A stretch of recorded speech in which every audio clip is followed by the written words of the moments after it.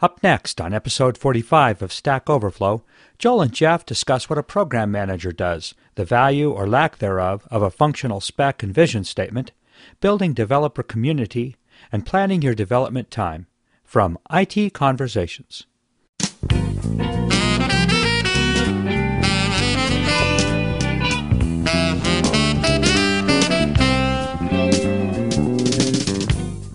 Hi, this is Phil Windley. Today I'm excited to bring you another great program from Stack Overflow with Joel Spolsky and Jeff Atwood here on IT Conversations. The Conversations Network is a 501c3 nonprofit, and we need your help. For a tax-deductible donation of as little as $5 per month, you can support this channel and the rest of the Conversations Network. So please visit conversationsnetwork.org to become a member and help us continue to bring our programs to the world for free. Our audio files are delivered by Limelight Networks, the high-performance content delivery network for digital media. And now, here's Stack Overflow. I saw you wrote another, well, we don't call it a blog because you get angry when you call you're writing a blog. It's not a blog! It's not a blog! It was an extended tweet. It was a very long Twitter message about what a program manager does, correct? Yeah. Because, you know, the terms are confusing. Different people use different terms, different titles for different jobs. You know, people are like, well, that's just a business analyst plus a user interaction designer minus a project manager with a little bit of program analyzer in there. And I figure, you know what? I got my own terminology and I'm going to use it. Yeah. And so if I can just kind of promulgate this terminology through my blog, then I don't have to accommodate everybody else's words for what they use for that job. I can just impose my own ideas on the whole world. Well, I enjoyed it because it's one of those jobs where it is really hard to describe what it is and what it does and how it works. And it's kind of one of those titles that's just a little bit generic enough that nobody can really ever figure it out. And you know what? They really, you know, all those things get done, but the question is to who does them. And what jobs should be combined with other jobs and what jobs should be separated and stuff like that I think actually is quite relevant.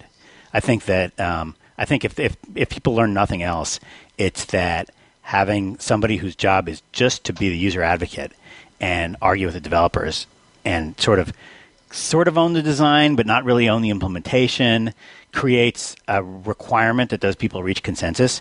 And you just get better designs that way because of the trouble that people have understanding each other. Instead of just doing the first thing you would naturally do, you do get a better design. Is my belief. And you have to wear Banana Republic chinos. That's just a coincidence. And in fact, that was one of the scary things that used to happen at Microsoft is like, you'd be like, all right, I need a new sweater. So you'd go to the Bellevue Square Mall and, you know, there's a Gap there or a Banana Republic. And you'd be like, this is a nice looking sweater. And you take it. And then Monday morning you get to work at Microsoft. Every other program manager at the company would have the same sweater on. I'm envisioning something like Happy Days for some reason. It was happy, yes. But a little bit terrifying.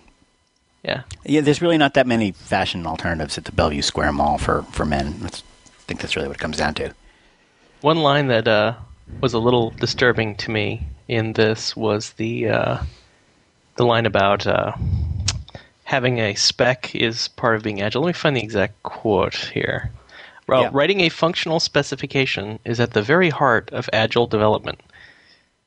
So I think we probably should talk a little bit about that, because I think that statement standalone is kind of a problem. I think you put some context around it in the post that makes it okay. You know what I'm trying to do? Okay, there you go. Well, first of all, it is true that there are a lot of agile methodologies, including, for example, extreme programming, that say silly things like the code is the spec or the test cases are the spec, which I think is a little bit, test cases are the spec. Yeah, I don't know. Where's in what way does a test case say, the following words appear on the following dialog boxes? A test case is in 1963 style coding, where you had a bunch of punch cards and you read them in, and you did the following analysis and you produced the following numbers. Then you could probably write test cases which are a good enough spec. But for any kind of like web-based graphical design, well, you have to have some kind of, modern software with GUIs and maybe either a web or GUI interface. You have to have something that shows what it's supposed to look like, and that's not the test case. That doesn't make any sense. Well, I read this as, and Stack Overflow, the building of Stack Overflow is pretty anti-process. Yep. But even then, we had something, I guess we could call it a spec. I mean, I didn't really think of it as spec so much as figure out what the hell it is. There were some screen mock-ups, weren't there? Did you guys have screen? I definitely remember seeing mock-ups of what the screen should look like. We did. But I don't really consider that a spec so much as, like I said, just figure out what the hell it is you're doing. Basically, don't just randomly start coding. That's kind of how I read this. And, I think for every developer, there is a temptation to just sit down and immediately start writing code. Here's what it is. There is a continuum. There's a continuum between defining nothing and sitting down and writing code and defining every single last detail until you're absolutely certain exactly what the code is that you're going to write. And you have to find the right place to be on that continuum, depending on your situation. And I don't mean to just say there is no issue here. I feel like you should be pretty far along that continuum. I think Stack Overflow, I'll use as a great example of, you guys got away with it because you're brilliant. But on the average team, you wouldn't quite get away with it. And so where you need to be on that continuum, in my opinion, the more you think about things, if you have actually nailed down everything that the user sees and all the behaviors behind those things, like when I click on this will happen. If you've got that nailed down, you're done. I don't care how you do it, whether you do it with big old whiteboard, diagrams, or you've just made illustrations. There's a really good mock-up program called Balsamic. Is that the name of it? It's a great simplified drawing program for making mock-ups of web UIs. And then a lot of annotations saying, clicking on this button will do the following things, and we're going to have the following features, and we're going to do the following stuff, and it will work in the following ways. And almost all the arguments I've heard against doing this are often just have these major, major logical fallacies. So, for example, the most common reason I've heard against specs, and it is true, I did say this in the article, it's really important to know that the way a lot of people do specs is extremely bureaucratic and very useless. And I completely am very, very sympathetic to the reaction against bureaucratic and useless specs. I'm totally sympathetic. Don't do those. Do good specs that are useful and meaningful. And one particular fallacy that I hear all the time is, the spec is never up to date. You're going to need a million changes. The code is going to have, when you get to actually writing the code, you're going to discover 16 things that have to change. And then do you update the spec or not? And blah, blah, blah. And you can never nail these things down, so don't even try. And to me, that's just a complete fallacy. To me, writing code is about getting the exact right solution to a problem, which you can think of as sort of searching a solution space. And the spec is all about minimizing the size of the solution space that you have to explore while you're writing code. It's all about let us nail down as many questions as we possibly can before we start writing code, while being fully aware that more questions will come up when we do write code, just because at least we will have nailed those down. And that's better than not nailing anything down, because it just means that, first of all, you know where you're going, you know if you're going to get there, you've thought through the issues you say, maybe we shouldn't do it this way because then that other thing won't work. There's all kinds of problems you notice when you start writing the spec that you can fix. And then when you go to actually implement the code, you might implement it the right way the first time instead of having to implement one thing and then refactor, because you kind of know what's coming up. You've seen you have the whole big picture already in your head, and you can think, I'm going to need, let's say that, you're going to implement something and it's got a couple of places where people can edit. And you want to provide some kind of a, like the WMD editor or some kind of a WYSIWYG editing object. Well, if you know in advance that you're going to need an editor in two different places, then you're going to make sure that your editing code is very modular and easy to be moved from place to place. Whereas if you don't know that in advance, you might actually kind of hardwire that piece of editing code into one place and then have to make some big effort, then lifting it or moving it to another place. And some people would say that's just bad object-oriented design. And I would say things are going to change, and you want to minimize the number of things that change. You want to plan as much as you can in advance, and it seems to me to be fairly obvious. Well, you said you want to plan as much as you can in advance. Yeah. I think you want to do enough planning. And I think enough is one of those terms that can be debated, because you link to the 37 Signals article of, getting real step one, no functional spec. And what they argue here is that you just write basically a vision statement, not even mock-ups. No, that's not actually the trouble is that the no functional spec, I think that Jason wrote a very confusing article, which is why I sort of linked to him. he said this very confusing thing. Don't write a functional spec. And then he proceeds to describe what to me is a functional spec. He says, all you do is describe every screen and have some annotations explaining how it works. And that to me is a functional spec. What else is, especially for an app like Basecamp, where what you see is what you get, there's not a whole lot of magical functionality going on behind the scenes. So it's really pretty much describing the surface of that application, every screen and every dialog box. That's and the user stories. That's a spec. That's all it is. And so it's very weird.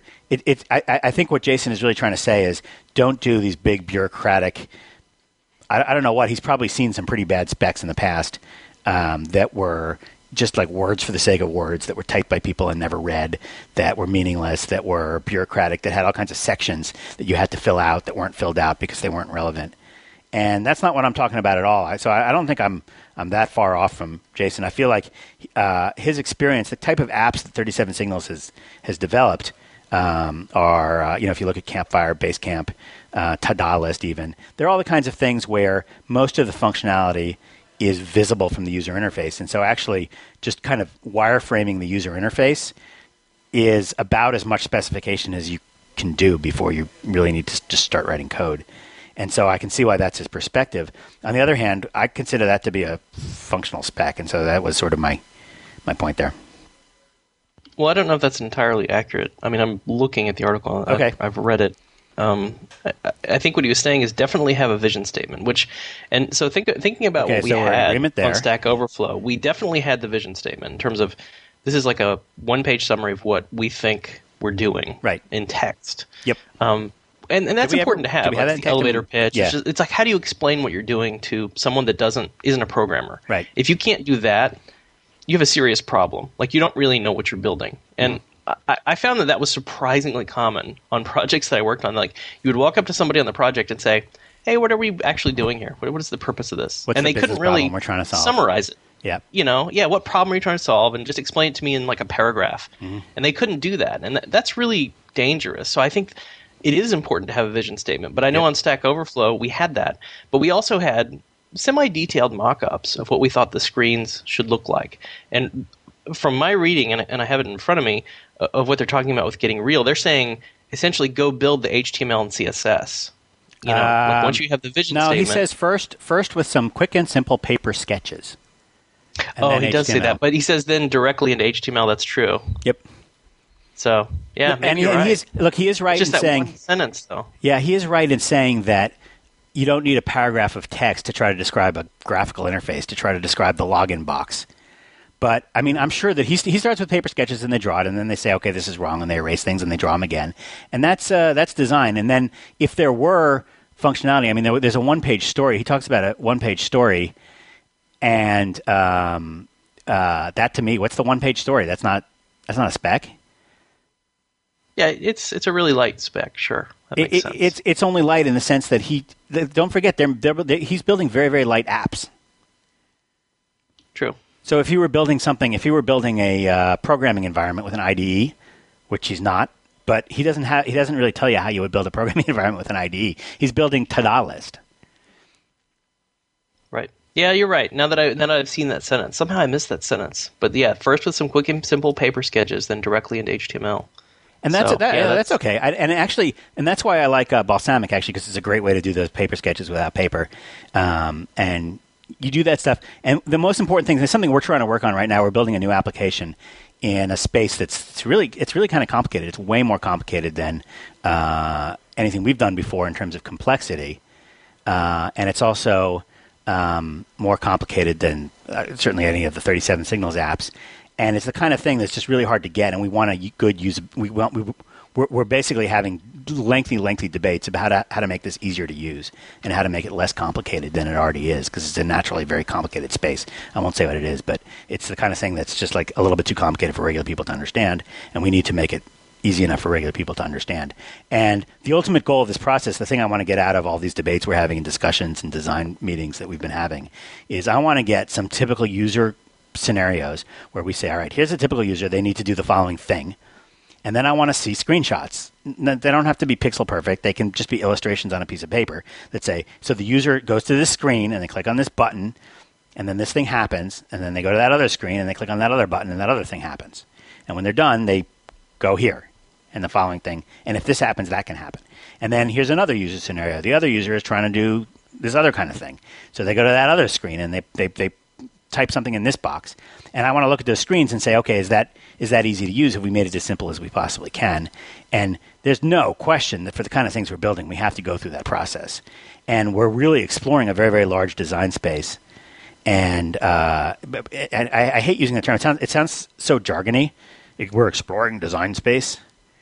It's like a computer sciencey way of saying things. Right. But there's this n-dimensional gigantic hypercube of all the possible solutions to how to design the thing that we want to design. And we're just wandering around in there trying to find the best one. And I need to be able to move quickly, in this exploration. And I think that some of the approaches, like a classic Kent Beck extreme programming with 1 week cycles, where you just say, okay, what's the minimum thing that would possibly be helpful? Okay, build that.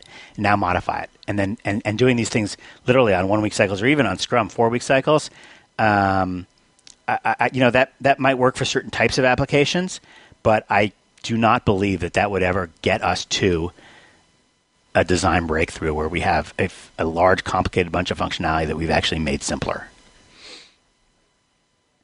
Right. No, I agree with that. That makes sense. And as I said at the top, we certainly, as anti-process as I am and continue to be, we still had a pretty solid. We spent quite a while coming up with, just planning what it is we were going to be doing. Mm-hmm. And I think the one lesson to take out of this is the one failure mode is definitely just randomly starting coding, and it still does happen. And I know that I still have. Very tempting. I'm still tempted to do that myself sometimes. Yeah. So you really have to watch out for that. So I think as long as you're doing some level of planning beyond let's just randomly start coding, right, you're kind of winning. And then it's just really up to your team and you and the scale of what you're building. Like you said, with the small apps that 37 Signals was building, they don't need a giant spec. So nope. A very tiny, vision statement plus some mock-ups is probably more than enough. And that's kind of what we did for Stack Overflow. So I think you have to scale it to what you're building. And obviously, if you're right. A lot of times you can tell what details are obviously not going to be worth thinking about. Like it's very safe. Like in Stack Overflow, we had that, we had that WMD box. It was very safe for us, not even to design that so much, just to say there's got to be some kind of box where you can put the code in. We'll find the appropriate control to use later. Right. Do we really have to define that? No, we're going to put something in. It's very easy to drop something else in if the first thing we put in doesn't work. That's kind of okay. What we do, but I'm trying to think. In the case of Stack Overflow, the vision statement kind of things of Stack Overflow were we knew that it was a Q&A site with voting, like Reddit, with a wiki, like Wikipedia, so that you could edit things so that they would stay up to date, with karma and badges like Xbox 360, so that you would be motivated to participate and provide high-quality answers. And that's what we knew, right? That's pretty much what we thought.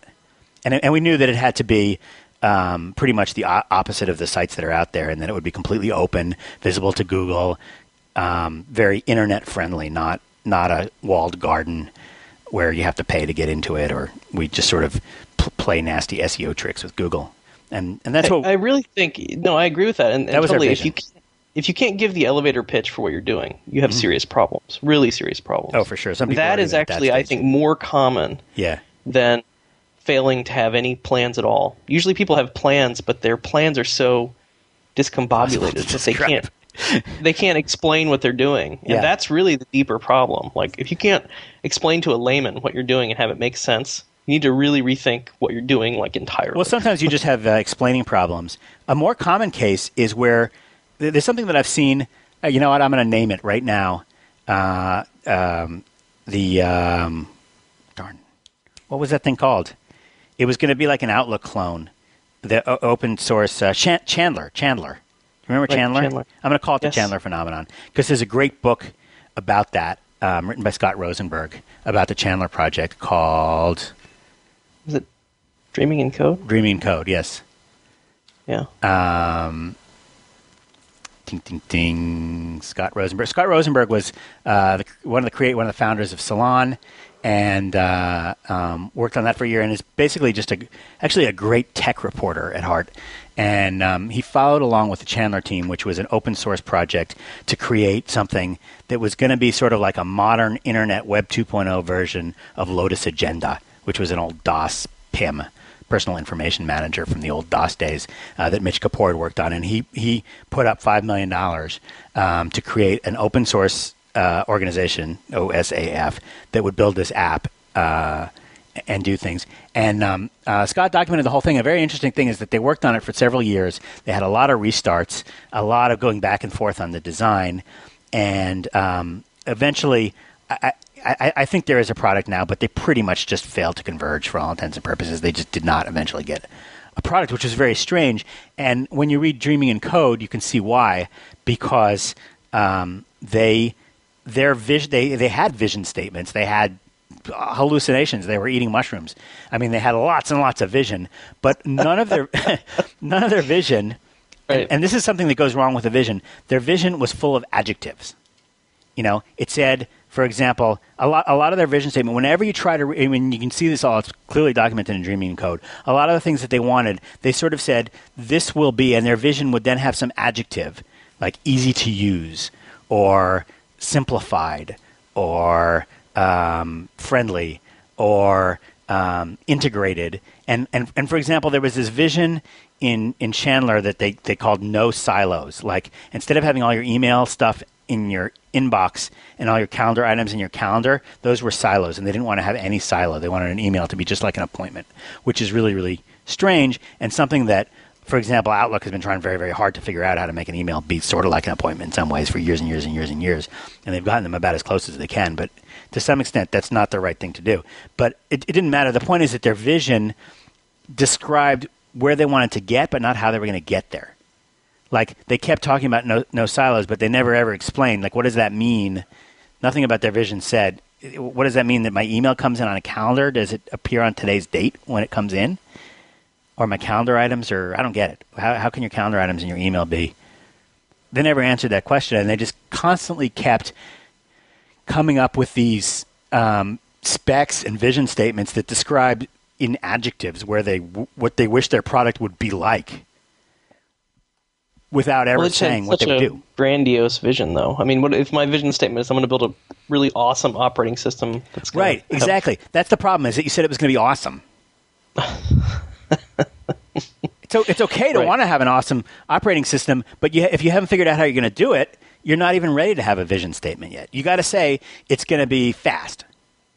And you can't even say that, because that's still an adjective. You have to say it's going to, I don't know, what would make an operating system fast? It's going to recognize the new reality of RAM being cheaper than hard drives by storing everything in RAM with some kind of a backing scheme, kind of, I don't know. Let's say something, now you're actually talking about a feature that you might implement. And now you got a vision statement. But before, when you just said it's going to be fast, but you haven't told me how to do that, then that's just a recipe for fail. Right. Well, kind of like when we said we wanted to be sort of the opposite of the experts exchange. I mean, at least then you're being sort of concrete about what you don't like about it, is that, you know what it does. It's basically Q&A. Yeah. But when you come there through Google or whatever, you have to scroll all the way down and stuff like that. So that's reasonably concrete. So you could couch it in terms of what other operating systems do. Sure. You could say, like, BIOS, you want to be heavily multi-threaded. That would be informative in a vision statement, right? Mm-hmm. Or doing everything in memory. That would be, a good design. Right. But if you said it's social, that I don't know what that means. Flock is a great example. It's the web browser, but it's social. It's the social web browser. What does that mean? That it's got a bunch of toolbars for Twitter? What? Yeah, I never really understood what they were trying to do. But again, this goes back to... they're giving you an adjective. If somebody tells you what Flock is and you can't understand it, that's your problem. Mm-hmm. Building it is not the problem. The problem is that it doesn't really make sense to anyone, what you're doing. It's sort of weird. Then you're absolutely right. There has to be an elevator pitch, and certain things will get ignored, especially deeply technical stuff. If somebody stands up and gives you a deeply technical presentation on why you should be using some bizarre API architecture or something like that, and you don't understand it, then it's fairly safe to assume that most people also won't understand it, therefore they won't use it, and therefore it's safe to ignore. That's something I learned from Dave Weiner. If you try to read the spec for some new technology, there was all that like WS-stuff, WS-interrupt, WS. Do you remember that? Yep. Nobody could read those specs. They were written by bureaucrats at IBM. They made no sense. They were incomprehensible and very, very difficult to understand. Another example, which I was facing the other day just for fun, I happened upon this thing called, what is it called? I won't go into it because I'm just going to make another 5 weeks of all the object-oriented people calling us up. But it was a fairly simple concept that had been blown up into like a 135-page spec that was incomprehensible, written by bureaucrats on committees. And you can sort of safely say, you don't have to get angry about that stuff. You don't have to say, oh, God, this is so incomprehensible. All you have to say is, look, if I can't understand this the first time I read it, probably nobody else is either. So this is not going to be an important technology that it's important to interoperate with. I can safely ignore it and get on with my life. Right. No, understandability at the vision statement level is really critical. And I knew that when we built Stack Overflow, we had a good idea because, and I think even when you originally pitched it to me, what you said was, it's like Experts Exchange, but without all the sort of evil that goes with it. And I immediately got what you were talking about. Right. Like, immediately. Right. And anyone that I was talking to, if I said this to them, they were like, oh, I hate Experts Exchange. I hate to beat up on Experts Exchange, but it really is true. It is my policy. Experts Exchange is a wonderful competitor. We love being in their marketplace. They've done a great job for all these years. Yes. They make it very easy for us by being the bad guy. They do. That's what I'm trying to say. They do. And it's immediately understandable to people what we're trying to do for that reason. So that's when I knew we had what I considered to be a really good idea. Mm-hmm. That had met a real need in the market and a real need for just the average programmer even. Right. So, but yeah, that was a great blog entry. We probably talked about that for quite a while. I had another thing that came up that I wanted to talk about. This was a big popular item on Reddit titled, "Has Joel Spolsky been honest about his time at Microsoft? GW Basic guy is no fan." Oh yeah, he's the guy that he was the architecture. He was the original architecture astronaut that I got into arguments with early on. And he was shut down by the establishment at Microsoft, basically. Right, and his name was Gregory Whitten, is that right? Whitten, yeah. That's still his name. He's a nice guy, very nice guy. He's a very, very, very smart guy. Was definitely very heavily involved in all the early versions of BASIC, and later sort of in an application architecture group at Microsoft that quite honestly was, well, I don't know. I don't know what they were doing, but it was, by the time I got there, they were proposing silly things, and they were just told to stop bothering us. Right. So then after the fact, years later, he sort of came up and had a different take on your story on this. No, I don't think there's any difference between his take and my take at all, is there? I don't think there's any contradiction between my story and his story. He was the other guy. Yeah, he's obviously on his side. He obviously thought I was stupid and wrong, but there was no, it is the case that Microsoft did the stupid and wrong thing that I wanted to do, and not the intelligent and brilliant thing that he wanted to do. Oh, really? So you actually sort of more agree with his take? No, actually. Yeah, I'm not really sure. You know what? He wrote this 5 years ago, and I wrote my thing 5 years before that, and this whole thing happened in 1992, which was 16 years ago. Yes. So I'm not entirely sure what he's talking about. I do believe that when he says that what I did was I went off and I built something using some interface that caused them to spend 30 years instead of 2 years or something like that. I'm not sure what he's talking about, but I believe that actually that wasn't really my decision. There was a question as to whether on the Excel team we had to integrate the Visual Basic compiler and the Visual Basic editor and the Visual Basic Forms editor and the Visual Basic Forms runtime. And we had to integrate those things into the Excel code.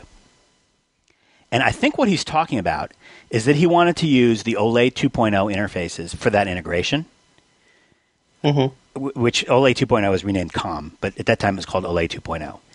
And I'm pretty sure that what happened is our development team was like, no way, and there were two reasons. And this wasn't me. I think he's blaming on me, but it wasn't actually me. It was the development team. Maybe it was me. I don't know. It was 16 years ago. Who remembers? The trouble with the OLE interfaces in those days, the OLE 2.0 interfaces, is OLE 2.0 wasn't shipping. It was a brand new thing that didn't exist yet. So it was an external dependency on a technology that was very far from being proven. And the other problem with OLE was that it was the OLE, those of you who use COM know that it's a C++ interface. And it is theoretically possible to use it from C, but you have to construct your own vtables. You have to basically emulate C++ in order to use COM from C code. And Excel was C code. It was not C++ code, and we weren't about to switch our compiler. And so what I believe that what he's talking about is the fact that the first versions of Visual Basic integrated into Excel, I think the version that was in Excel 5.0, if I'm not mistaken, used a DLL model where they took the VB compiler, they put it in a DLL, and the interface for all that stuff and all that embedding, instead of being based through COM and Olay Olay 2.0, was just through some custom plain old C interfaces that you called that were exports from the DLL that we called from the executable. That's a highly technical conversation, and that was the version of Excel that I worked on. But I would bet dollars to donuts that was entirely a decision made by the development team, because I don't see why a program manager would have any input whatsoever in whether what particular interface was used to write the code. If they wanted to use COM or Olay or whatever, I couldn't care less. Well, now, Joel, would you agree with the statement that Joel Spolsky was a basically ignorant junior employee? Yeah, who left for sure. Microsoft? I was definitely an ignorant junior employee. No question. I did leave after 3 years, so you got all that right. Yeah. Okay. All right. Well, I did notice some warning signs in this, and it looks like this is a personal email, so I think some of the context here might be lost, because I don't think Gregory intended this to be a published message on the internet. I don't know how that happened. No, I'm not really sure. I think what happened is that he somebody probably asked him to comment on the story that I told. I see. And it was his response to that, and I don't. I mean, he probably didn't object to it being published. But there's a couple warning signs in this email to me, just reading through it, not knowing all the context and stuff. And one is that, okay, we're talking about an architect, and we already sort of have a bias against people who give themselves, particularly people who enjoy the title of architect. Right. Usually not a good sign. Yeah. Right? And then also he has a PhD, and we know that you don't like PhDs. Well, I learned not to like PhDs because of him and his group. There were 4 PhDs there, and there was something enormously impractical about what they were doing. Yes. Enormously. Yeah. And there were, and what's weird is it's very, very hard to tell. There's no question that he was meeting with people and I don't know if he wasn't writing. I don't remember seeing a spec with his name on it. There's no question that he was meeting with people and talking about things and inventing stuff like COM and Olay 2.0 and Cairo. Remember, Cairo is the first failed attempt to make an object-oriented operating system. And there's no question that he was talking to people, but the people, I mean, there were people like Tony Williams and Bob Atkinson that I saw actually defining the specs and creating COM. I don't remember Greg Witten there. I don't know how Greg worked with Bob and Tony and the various people that actually built what became COM and Olay 2.0. And later versions of that and earlier versions of that and all that kind of stuff. So I don't really know what the working relationship was between him as sort of the architect and the people that actually did it. I mean, it's hard to sort of say, well, if you were in that position as an architect, you might actually think that, I can see how you might think that you invented all this stuff, whether or not you really did, or not. I don't know. I have no idea what went on those teams. It's also ancient history at this point, right? Extremely I mean, it is kind of weird that that email was written in 2005. Yeah. You wrote your article in what, 2000? Right. So I still have another year before. Fact. I mean, yeah. We're talking about ancient history at this point. It's just truly a very, very, very slow debate that's going on about something completely irrelevant that happened a very, very long time. So in another 5 years, you'll have a response to this. I think I think I have at least another year before I have to respond according to the rules of the slow debate society. Right.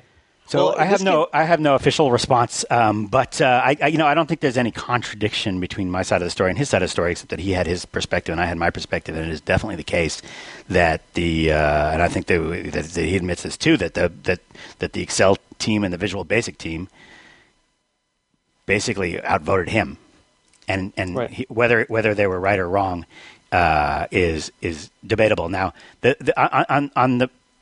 just to finish the story about the COM versus the DLL interface to that thing, it is certainly the case that in the next version of Excel, COM was working and was somewhat reliable, and object. It was really Olay 2.0. It was the idea of embedding documents in other documents and stuff like that, and those interfaces and the object model were eventually worked. And so the VBA team eventually, instead of just supplying a DLL, wrapped their stuff up as COM objects, and Excel started using the COM interfaces to those things. And, but Joel, this is why I like Reddit though, because the top voted post I think summarizes it in a much more explainable way. It says, in RoboCop terms, Gregory Whitten was Dick Jones, Joel was Bob Morton, and Bill Gates was the old man. So that to me is a lot easier than reading a lot of prose about this. Like, I just need everything explained in movie terms. What bothers me is that you know what these things. This went to the top of Reddit. Yes. It's like an unbelievably minute technical debate over something that happened like I said 16 years ago. And not only that, lest you think that Greg Whitten is mad at me, he was one of the early clients of Fog Creek Software Consulting. Like, he hired us to do stuff. It's not that he doesn't like me, but what's interesting is that there's such a need on the internet for conflict because it's just so interesting to read. Right. Like there's just a need to have, like, if the story was, if you look at the headline on Reddit, was Joel honest with, I don't think there's any evidence, I don't think anybody believes for a minute that there's any evidence that there's any contradiction between the story I told and the story Greg told. It's just the two sides of the same coin. I told it from my perspective and he told it from his perspective. But, so the most you could say is that there was like an interesting little spat, which might be fun to follow along with. But there's this need to have a narrative. Everybody wants there to be a story about, like, Joel, the big internet celebrity, he made his claim to fame is that he created VBA, and actually Greg Whitten thinks he's a junior employee. Right. And it says more about people on the internet that they need to read these stories of conflict and drama that aren't really true. I mean, we had the same thing with Uncle Bob, But I think that the comments were nice on... people diss the comments on Reddit a little bit, but I think you got to give them a little bit of credit, because I was surprised, actually, with the quality of a lot of the conversation on Reddit. Well, they saw right through what was actually happening. Well, which I thought was great. Yeah. I mean, they had a pretty good analysis, and it was pretty calm. It wasn't like, let's watch a fight. It was like, no, I think it's two sides of the same coin, and et cetera, et cetera. They essentially got it. Yeah. And there was a surprisingly little amount of noise in the comments, as much as people like to sort of criticize Reddit. That's really been on my mind, because I've been looking a lot at like Hacker News recently, and Hacker News has a reputation for being more sane sort of comments and discussion. Mm-hmm. But I didn't find the discussion on Reddit really, it was fairly high quality, actually. Yeah, it's the programming Reddit. It's the programming subreddit, that's why. Yes, no, not on the normal Reddit. Normal Reddit's kind of a wasteland. But what happens is, like, the thing gets submitted to the programming Reddit, and then it can actually make its way up to most people's homepage, because that's by default. If you go to Reddit, you'll see the top story. If a story is big enough in programming Reddit, you'll see it. Oh, really? Yeah. It'll bleed over into just the regular. Exactly. So, like, the main homepage you see if you go to Reddit, you're not logged on or anything like that, is actually a mixture of like 6 or 7 of the most popular Reddits. Right. Well, I was thinking about Hacker News again because, and did you know this? I felt kind of like a doofus because for a long time when we looked at Hacker News, I thought that it only allowed upvotes. Did you know that on stories, it's only upvotes? But you knew that there were downvotes on comments. I guess so. Yeah, I've seen that. Yeah. Sorry. Okay, you had seen it. I actually hadn't seen it. So when I wrote an article on the Stack Overflow blog about this, just analyzing the choice of what if you didn't allow downvotes. And I was only partially correct, and I made a correction almost immediately because somebody posted a comment saying, "Oh, by the way, you can downvote, but you need karma." But the UI is not visible at all until you reach a certain threshold, and that threshold has been moving a lot because I guess there's inflation in the system. I did not know that there was a threshold for that. I just I guess I always had enough points, so I never noticed that. But I did know always that it's always Paul Graham's intention that there be a core of people that just remove things that are off topic, that they just don't care to see. Yes, and for the most part, the system works really well. I mean, I like Hacker News. Mm-hmm. I think it's a little bit entrepreneurial, so you have to kind of like that side of stuff. Sure, because it is the Y Combinator. Like, every Y Combinator kid is going to be on there all day long. Exactly. So I think there's a certain bent to it. But I do have a little bit of an objection because I posted that article on Stack Overflow blog about just analyzing the effect of downvotes, and I think it's actually important to have downvotes for reasons that aren't really that intuitive. But you have to balance it, and we did. Where first of all, there's a cap on the total number you can cast per day, which I think they desperately need on Hacker News. I think it's crazy that they don't have caps on votes at all. And also, well, it doesn't downvotes. It hasn't broken for them yet, and they don't count for nearly as much as an upvote. I mean, they're heavily weighted down. so that people don't overuse them. So it's important to manage the downvotes. I mean, absolutely. You don't want to have willy-nilly downvoting because that is really dangerous. There's a lot of danger in allowing downvotes. But for example, the way front page stories can't be downvoted, Paul Graham immediately jumped in and defended that and says, well, we don't need downvotes because we have, and I think his exact words, we have non-lame users that are able to submit non-lame stories.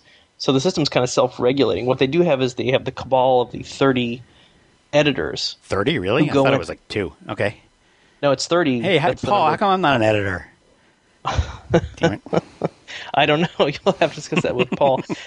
But it's a little weird that there's this cabal of editors. And one of the downsides is that stuff doesn't get killed very rapidly, because for it to get killed, it has to be killed by one of these 30, the Octagon style, we don't even know how they exist, editors. And I have a little bit of problem with that, because I think upvotes get weighted really heavily in the system.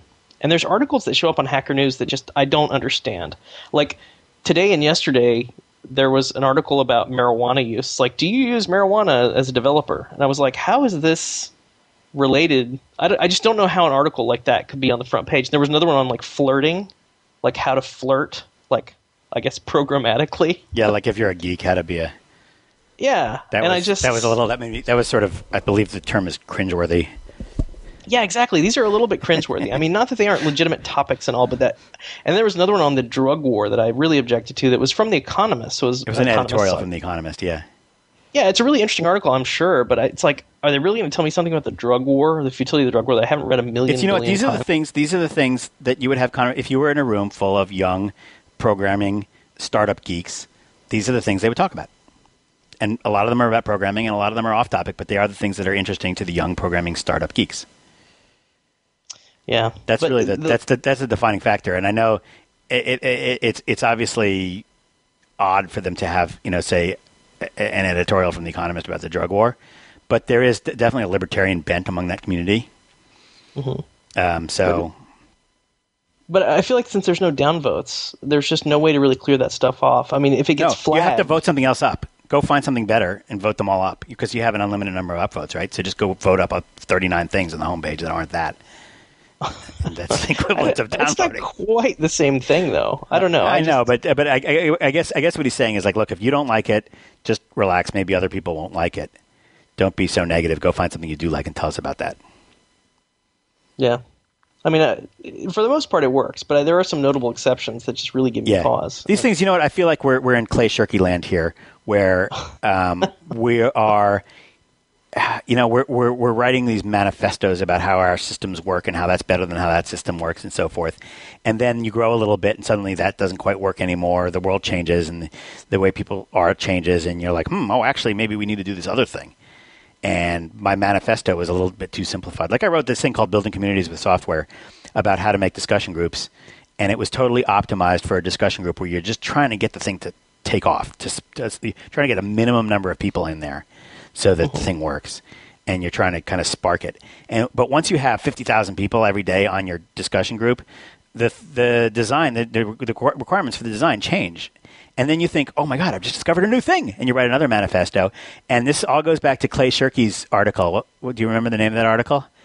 A group is its own worst enemy? A group is its own worst enemy. Where he says, and then what happens inevitably is somebody comes along and they're like, oh, I just discovered America. And you're actually just discovering step 3. And then when you get to step 4, you discover all the things that everybody else discovered in step 4. So, for example, when I launched the discussion groups and I wrote that Building Communities with Software, I really did have this attitude like, this is the perfect way to build a community with software. It's just awesome. It's perfect. And you should always do this exactly. And somebody randomly emailed me and said, yeah, you're going to have all that stuff that Slashdot has soon with the voting and the upvotes and the 5 and the mods and the threads and I was like, no, I'm never going to have Slashdot. But like lo and behold, when you get to a certain size, you need to have votes. And I actually like the Reddit way of having lots of votes rather than the Slashdot way of cutting you off at 5. But we never, and I still don't like threads.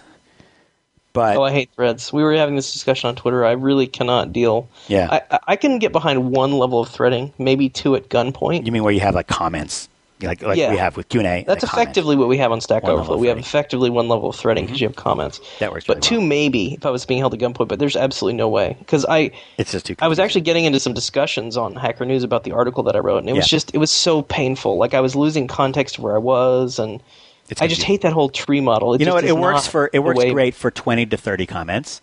And once you get to about 100 and 150, it all starts to fall apart. But that's the same claim people make about, non-threaded, like a flat list, which I actually don't think is true, ironically, is that if you're reading a flat list, you tend to most people aren't, TLDR, right? Nobody's going to read the whole damn thing anyway. That's the illusion of threading. You have this idea that, well, people will read this thread and they'll read each individual response, and nobody cares. Once you get beyond a certain vertical threshold, nobody gives a crap about the little conversation you're having with this other person, Right. except you and that person. So If you've ever that's all seen- you need to show. If you've ever seen a threaded discussion group on a non-programming site, the people misuse the threads like crazy. Like they'll post things wherever because they don't know what they're doing. They don't get the thread model like the regular human beings. Let's call them civilians. They don't understand the thread model, and they'll just respond in the wrong place.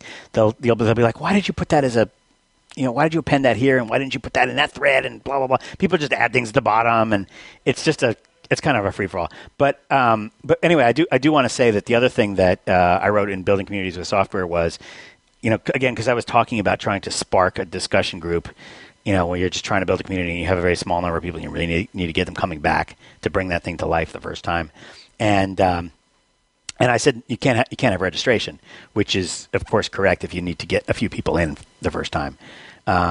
But years later, the Joel and Software discussion group and the Business of Software discussion group on Joel and Software had finally gotten to the point where I just didn't want to go in there because it was just not interesting. People were not talking about interesting stuff.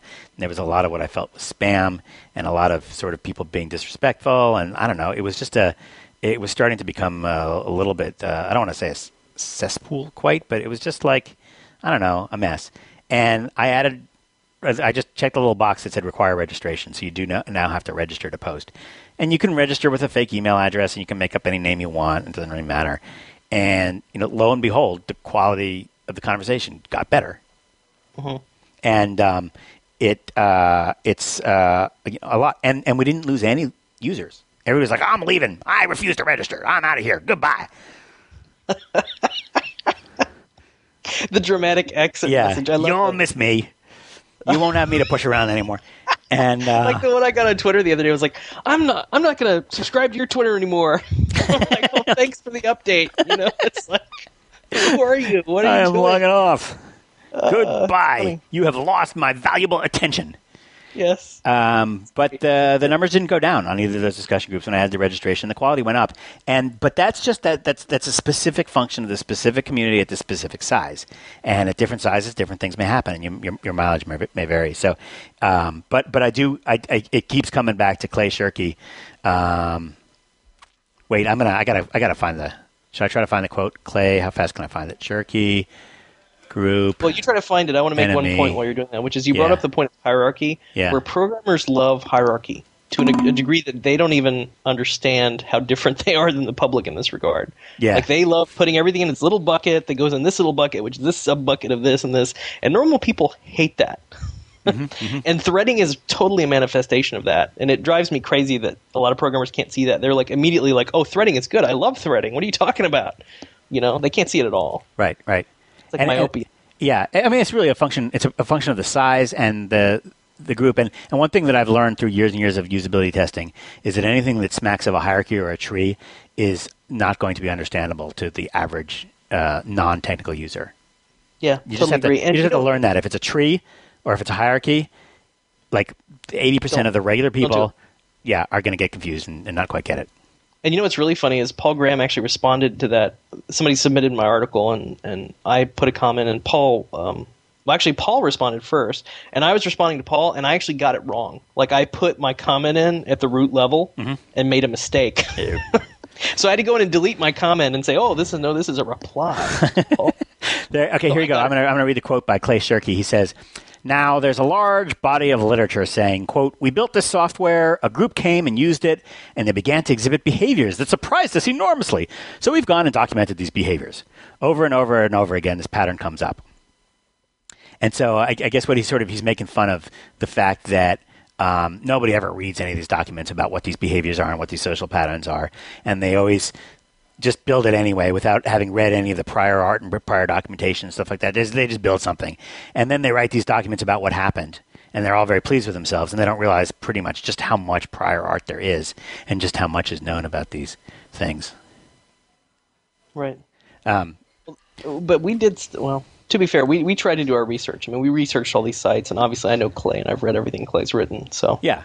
To the extent that we make these mistakes, it's really bad because we've theoretically done all the research. We've done a lot of it. Yeah, we've seen a lot. We went in eyes open, so if we made any mistakes, we're really dumb, which we probably have. Hey, I have a listener question. We're starting. We've been talking for a long time, but I want to play this listener question because it's... Hi, Joel and Jeff. I've noticed that as Stack Overflow has increased in popularity, there's also been an increase in the number of non-programming related questions about system administration, particularly from search engine users who aren't familiar with the purpose of the site. You guys have talked in the past about building a Stack Overflow sister site for questions like this, but there doesn't seem to be any progress being made on that front. I understand that you guys are busy improving Stack Overflow, but what exactly are the underlying technical challenges in using its code base on a separate question database? Is the primary limitation here manpower, or is it simply too risky to simultaneously maintain two instances of the current site with separate databases? That question is, by the way, by Nick Ryman. When was that submitted? How old is that question? I don't know. It's from this week. Oh, it's new. Well, I guess it's a communication breakdown between us and Nick because we pay attention, Nick. Well, no, I mean, it's our problem, not Nick's, is that we need to get the word out. But yeah, we are building an IT site, obviously. And to answer Nick's specific question, the thing holding us back was, and this is a theme with a lot of programming stuff, is like when you go to n of greater than 1, it's sort of a big deal. You know what I mean? Like, you have to make your code work with two or more of those things. Yeah. And having two sets of the code base basically doubles our overhead. And we have to make sure we've made some of the right... We've baked the V1 good enough that when we have two of these things running around, we're not going to have to fix both of them at the same time in dramatic, and unexpected ways. Right. And to that end, I mean, we're in the middle of the database refactoring, which is actually going really well. And to me, that's the biggest blocking factor. And having another copy of the code sitting on another server, just we have to have a saner core table database schema that more accurately reflects like how we now understand the system to work. We also want to be able to sort of share user identities and share have the ability to move a question from one group to the other. So it's not a trivial matter of just making a complete clone of what we have. Well, one thing that frustrates me is people are always asking for a discussion area, like a pure discussion area. And that was another reason I wanted to get more into Reddit and Hacker News, was to get more into the pure discussion area. Because Stack Overflow is not really a discussion system, as we've discussed before, because it's really designed around the premise of somebody asks a question and somebody provides answers. That's it. That is not the same as a discussion. Now, there is some side effecty stuff that happens there, and that's fine. But if you take that system and you try to make a real, like say, let's just have a pure discussion board using Stack Overflow, it's going to be horrible. It's going to be really painful. You'll think it's working, but it's going to just break down in really bizarre ways. Mm-hmm. But the challenge of having, like, say, a discussion site, like say, people say, Jeff, why don't you just set up a PHPBB discussion board? Well, it would have to be integrated with Stack Overflow to some degree, right? That's a pain in the butt. Do you want to create another login? No, you probably want your identity to work. Yeah, you got to carry forward your identity. This is what you're talking about with two sites. They need to have some sort of semi-shared identity system. And it's the same real set of problems. But we're ready to attack those problems now. We've gotten to the point where we have a V1 that we feel good about. We've gotten all the major features in. We're doing this core refactoring to pay down our technical debt, which is what I call that. And we're definitely ready to move forward on that. And then once we have two sites, then you can talk about having, n sites where n is larger than 2. So that's on the table as well. Mm-hmm. So these things are all coming. So it's a good question by Nick.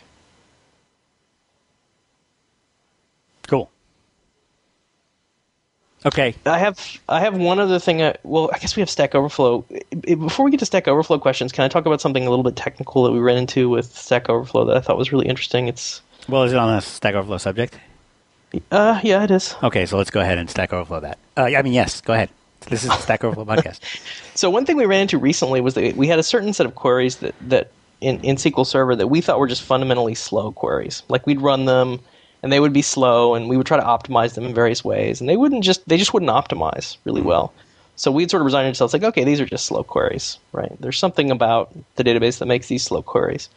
And Brent Ozar, our database guy, sent me an email saying these queries that you're running are slow, which we knew. I was like, okay, Brent, I know that these are slow because we've looked at them before.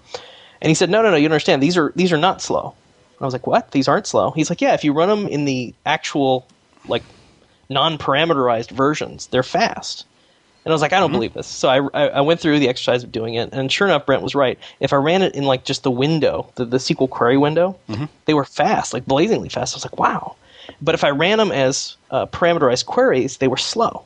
So then I started looking at this, like, how can this even be? What is going on here? What's the difference between a parameterized query and a regular query? There's almost no difference at all, right? One is just a compiled form of the other. Let me guess. Well, go ahead, guess if you think. So you're telling me that you actually had the select statement in as a string in your source code. Well, no, it was parameterized in the code. It was parameterized, so it was like select blah blah blah from blah blah blah blah blah, and then there was like a little @ sign and a 1 and an @ sign. Yep. That's right. Okay, my guess would be, and it was fast if you like cut and pasted that into the query window and got rid of the parameters. Yep, that's right. Totally correct. Here's my guess. It's totally random. My guess is that the SQL engine was looking at the first 255 characters of the query and saying, oh, wait, I got a plan for this cached somewhere else. And it was going off and using that plan, and it just happened to be the same in the first 255 characters as some other query somewhere else, and so it was using an inefficient plan. No. I would never hire you. See, I just made that up because I don't really know if that's how Well, you just failed the job interview. No, I'm just kidding. No, it was really weird. What was happening was, and I actually posted this on Twitter, I was like, how can this be? Yeah. And actually somebody came back and said, the problem is a bad plan that's cached in the query. Yeah, that's what I said. Well, that's not what you said. Well, that's not what I heard. What's actually happening is it's looking at the initial input values, meaning the variables, the parts of the, like, you're saying select all salespeople where state is equal to, say, California. So the state would be a variable.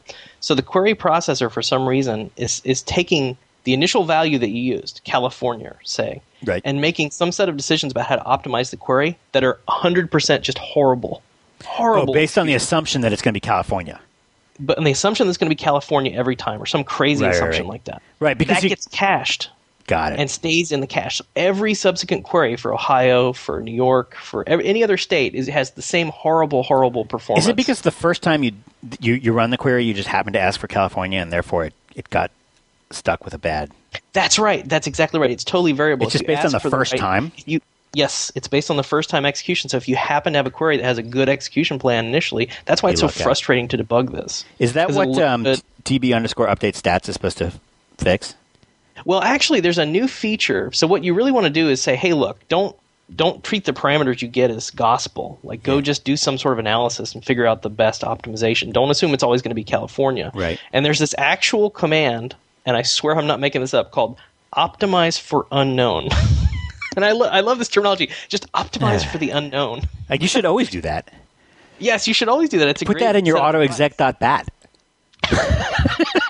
Right after hi mem.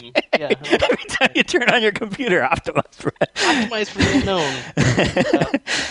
But the cool thing is, it's like magic fairy dust. It really freaking works. If you put an optimize for unknown, it ignores the initial input parameters and does a statistical analysis of what the parameters could be. Optimize for unknown. And it always comes up with a really, really good execution plan. I swear to God, I'm going to go do this on every database at Cloud Creek right now. Well, you have to be careful. Optimize for unknown is a 2008 specific feature. Oh, darn. There are equivalents that aren't quite as good in 2005, where you basically say, you know what, ignore the execution plan you were going to do and do something else. Figure out it. There's other hints you can put in. Oh. That happens to be, I think, the best hint in this particular case. I actually really want to just use the statistics. The thing I said before about using update stats is actually all it does is updates the actual percentage of which items are what in the columns, so that when it does try to make a query execution plan, it can be based on the actual new what data you actually have. And so that is important to do. Right. But it is. If you had a bad cached query plan based on correct stats, update stats wouldn't fix it. That's what I'm saying. That's what I'm saying. What you can, but it was a hard problem to figure out because I just didn't even realize this was a possibility. Wow. That a really bad query plan will get cached like pretty consistently. Anyway, that's my little story. I don't want to rant about SQL Server, but I'm going to have to. It's like you're playing some kind of bizarre, messed up game with people where you're like, guess what I'm thinking of? Well, but coding is like that, though. I mean, there's all these things in coding that are the same kind of way. It's just this puzzle that you have to figure out. But it's not, because you know what it's like? It's like that stupid game Myst, where they showed you some beautiful bitmaps of a island somewhere, and the whole game was to figure out where to click on the bitmap.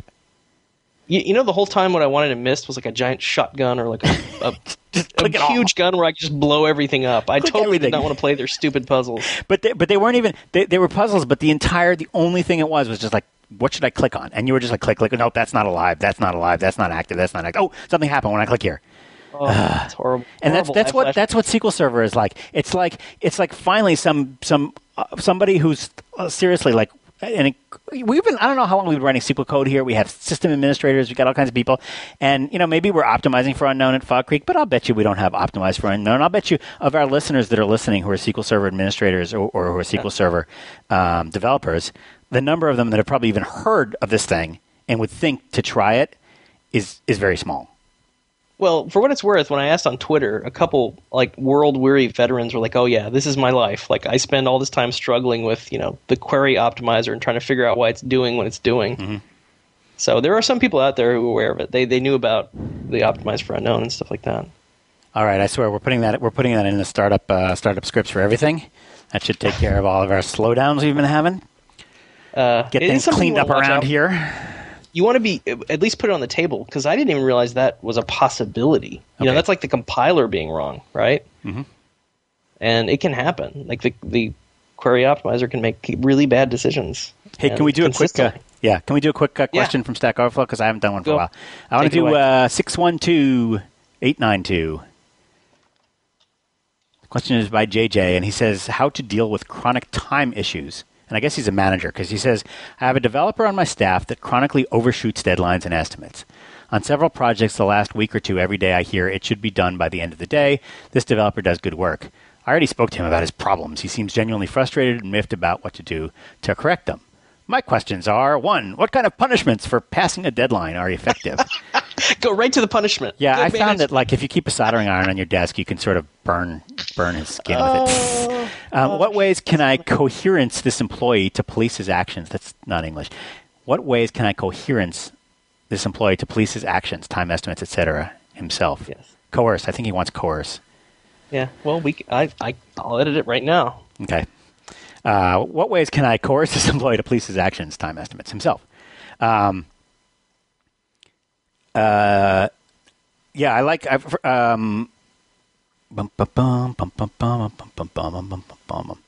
A lot of people just recommended evidence-based scheduling. I mean, the problem here is, but I think the fundamental problem, if you're giving an estimate and it's taking too long, the problem is not that it's taking too long; it's that you gave the wrong estimate. So the first two problems are like, why is he given such optimistic estimates? And the number one reason why this happens, that developers are optimistic about when something will ship, is that they have never tried to make a list of what they have to do and think about all the steps that they have to do. So the problem is just like a little bit too vaguely defined. They don't have a list of tasks that they're going to do, a highly granular list of very specific tasks that they know how to do. Because if you have that list, you might be like, all right, there's no way I can finish this in 6 to 8 weeks. It's certainly going to take at least a year and a half.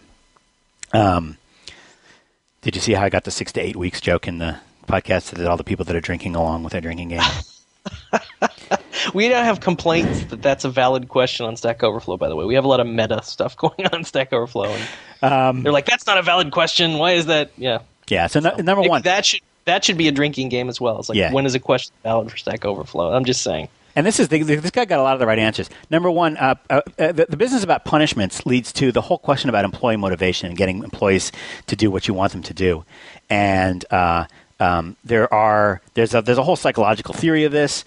And the basic thing is that there's the employee has some kind of behavior. There's something that they do, and it has antecedents, and then it's ABC: antecedents, like things that cause the behavior, and then there's the behavior, and then C is the consequences, the results of this behavior.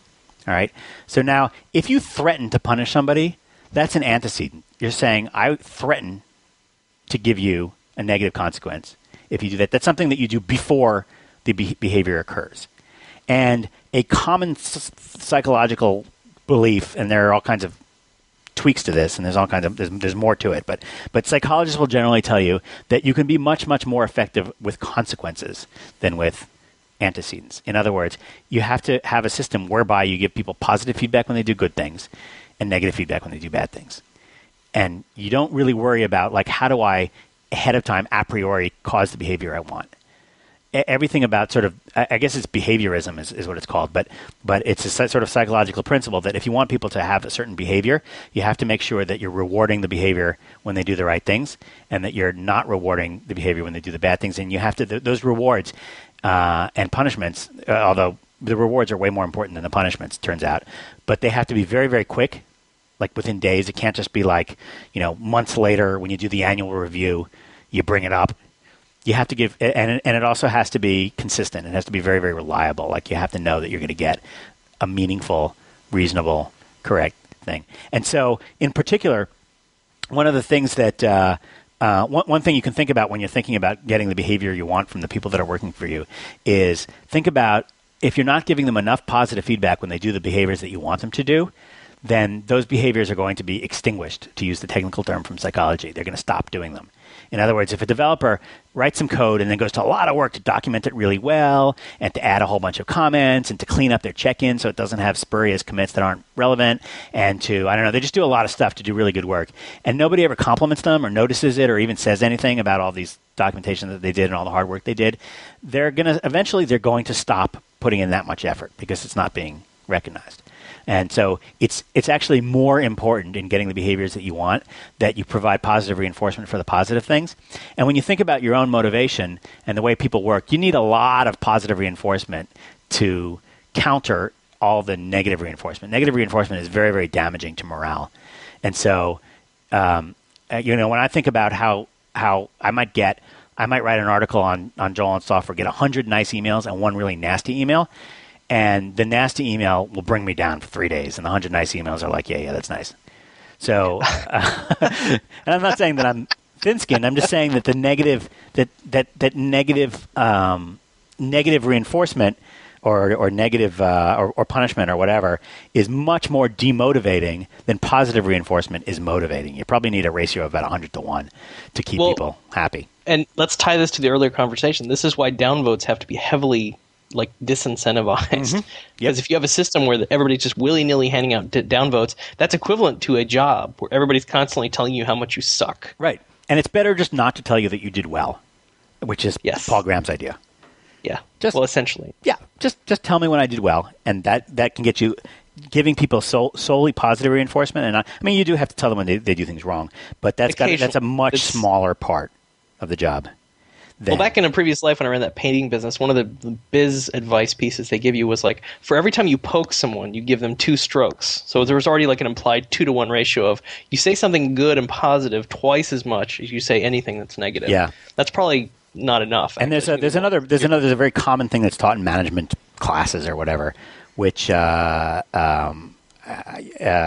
if you need to give somebody negative feedback, you sandwich it. You give them positive feedback about all the good things they've been doing, and then you quickly slip in the negative feedback, and then you give them positive feedback about all the things they're doing. It's sort of the sandwich model to make it easy to go down. And there is actually, the psychologists will probably tell you that that's just an old wives' tale, that's not a good idea, that people do not notice the negative feedback if you sandwich it. They're not quite aware of that. And I've actually seen that happen where you try to sandwich it, which is considered a best practice by many management trainers. And the sandwiching actually causes the people not to notice that this is actually something they're doing, which is a very major problem that they need to work on. So right. I think probably the best practice is you really have to have a lot of positive reinforcement about behaviors that you want, and then very little quote unquote punishment for the behaviors that you don't want. And in this particular case, it actually just sounds like his real problem. When he said he seems genuinely frustrated and miffed about what to do to correct them, it really seems like it's just sort of a coaching failure. You have to teach him how to do better estimates, and there are ways to do that. And a manager is also a coach and has to be able to teach their employees how to do their job. Right. Well, I was a little surprised that the answers don't actually include your key point of advice, which is start making a detailed list, break it down. That's the number 2 answer, the evidence-based scheduling. That's in the evidence-based scheduling article. Okay, good. Well, I think I might edit that to make it more clear that, you just break things down. I mean, it's a failure of enumeration. Yeah. I'm going to do this big nebulous thing, and it's going to take X time. Well, it doesn't. That's sort of the first of 3 steps in the EBS 3-step right program theory. Yeah. Okay, cool. Yep. Well, that was a good one. All right. Oh. Hey, I think this is a good podcast. I have some. We got next week. Next week we're going to Mix. Oh, right. We're going to be at Mix. Yeah, that's exciting because we're actually part of the keynote. That's all confirmed now. So wait, it'll be both Joel and me. Oh, really? So what we're hoping to have happen, but we don't know if it's going to work, is that we'll do this next Tuesday or maybe Wednesday when we record our Stack Overflow podcast. We'll try to do it in public somewhere at Mix if we can get a room somewhere. So if you're going to be at Mix, you can actually come hear us record the podcast live, and maybe we'll take some live questions from the audience, or at least you'll just be able to kind of hear the recording of it live, and it'll be fun. And we'll tell you it's not programming related, and we'll close it immediately. And so Stack Overflow podcast live, hopefully. So look at blog.stackoverflow.com, and I'll also put something on joelandsoftware.com, and we'll tweet about it. So follow us on Twitter, Spolsky and Coding Horror, and we'll let you know if you're in Las Vegas next week, either Tuesday night or possibly Wednesday during the day. More likely Tuesday night. We'll do a Stack Overflow live, and hopefully we can get a group of a couple dozen people together and do a big live one. It'll be a lot of fun. Yeah, that will be fun. That'll be a first for With us. beer, hopefully. I know you've always wanted to do it live, and we just never figured out how. We'll do it live. Just do it live. Screw it. If you have any questions for us for next week, I only got one recorded question this week. Come on, guys, call in with your questions. You can either email an MP3 or a Ogg Vorbis file to podcast@stackoverflow.com or call us at 646-826-3879. Please spell your name and try to keep it under 90 seconds. There's a podcast transcript that you can go to. It's like a wiki where people all over the world contribute by writing down transcripts of either parts or the entire podcast, anything that you heard that you think might be interesting, and you want to put it on our permanent record. Please help the hearing impaired and the permanent record and the Google impaired by going to blog.stackoverflow.com and clicking on the wiki link down at the bottom, the transcript wiki, and just type in a minute or two of what we said. And with everybody contributing, it's easy to get those done. Any other announcements? You forgot the phone. Did you forget the phone number yet? Didn't I say it? 646-826-3879. Or email podcast@stackoverflow.com. See you next week. See you next week.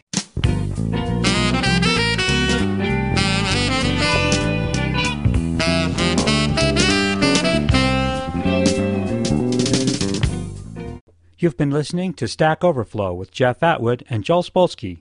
The Conversations Network is a 501c3 nonprofit, and we need your help. For a tax-deductible donation of as little as $5 per month, you can support this channel and the rest of the Conversations Network. So please visit conversationsnetwork.org to become a member and help us continue to bring our programs to the world for free. Our audio files are delivered by Limelight Networks, the high-performance content delivery network for digital media. The post-production audio engineer for this program was Joel Spolsky. Our website editor was Jeff Atwood. The series producer is Jeff Atwood. This is Phil Windley. I hope you'll join me next time for another great presentation from Stack Overflow here on IT Conversations.